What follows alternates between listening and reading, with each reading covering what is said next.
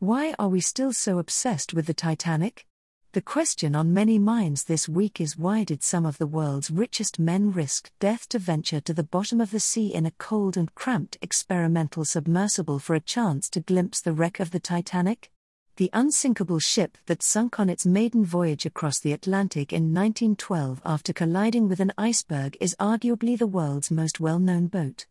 The Titanic is recognizable to more of the world's population than, say, the Nina, the Pinta, and the Santa Maria, Christopher Columbus's fleet that launched the Spanish conquest of the Americas, or Captain Cook's HMS Endeavour, the tall ship that set in motion the British conquest of Australia. The Endeavour's long-forgotten wreck was found scuttled off the coast of Rhode Island just last year. The Titanic's maiden voyage and calamitous end was one of the biggest news stories of 1912, and has continued to fascinate us ever since.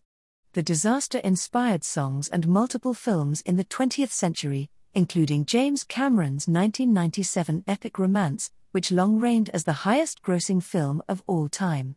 More recently, Titanic exhibitions that invite visitors to examine relics and explore the ship's recreated rooms have attracted huge crowds in New York, Seville, and Hong Kong.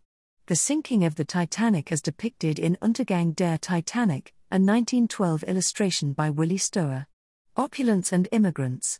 There are two reasons why we are so drawn to the Titanic, and why the super-rich are apparently willing to part with their money and even risk their lives to catch a glimpse of its broken hull.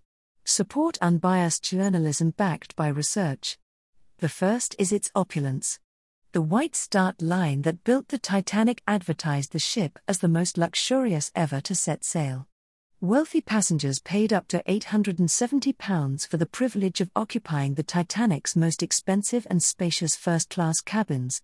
To put this 110-year-old money in perspective, when the First World War broke out in 1914, infantry soldiers in the British Army were paid a basic salary of around £20 per year. Titanic movies and exhibitions are popular because audiences enjoy the voyeurism of gazing on the ship's beautiful furnishings, the stunning clothes worn by its rich and beautiful passengers, and their elaborate meals in fancy restaurants. First-class passengers feasted on multi-course dinners with salmon, steak, and pâté de foie gras. Chefs in Australia and around the globe occasionally recreate Titanic meals for curious clients. Hundreds of poor immigrant passengers, represented by Jack, played by Leonardo DiCaprio, in Cameron's movie, were also aboard the Titanic. They lived in crowded quarters and enjoyed less thrilling meals such as boiled beef and potatoes. If their ilk were the only people on board the Titanic, the ship would arguably have faded quickly from memory. The power of the sea. The fact the Titanic was touted as unsinkable also adds to its allure. The ship, whose name evoked its massive size, was engineered to cheat the ocean. When it departed England, it symbolized man's domination over nature. At the bottom of the Atlantic, it serves as a visceral reminder of the indomitable sea's awesome power. The same two factors, the excess of the voyage, and its defeat by the sea, are now driving the current global interest in the Titan submersible disaster. Few world events garner so much attention, including statements from Downing Street and the White House, and live news blogs from the New York Times and The Guardian.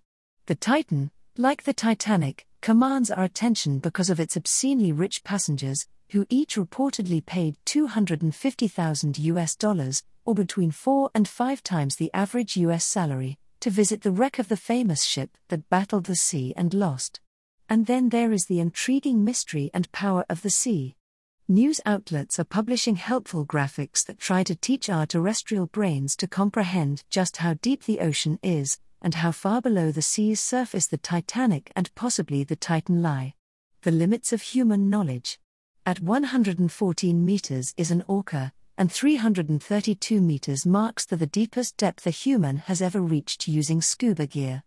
It takes a lot of scrolling to descend to the Titanic almost 4,000 meters below the waves.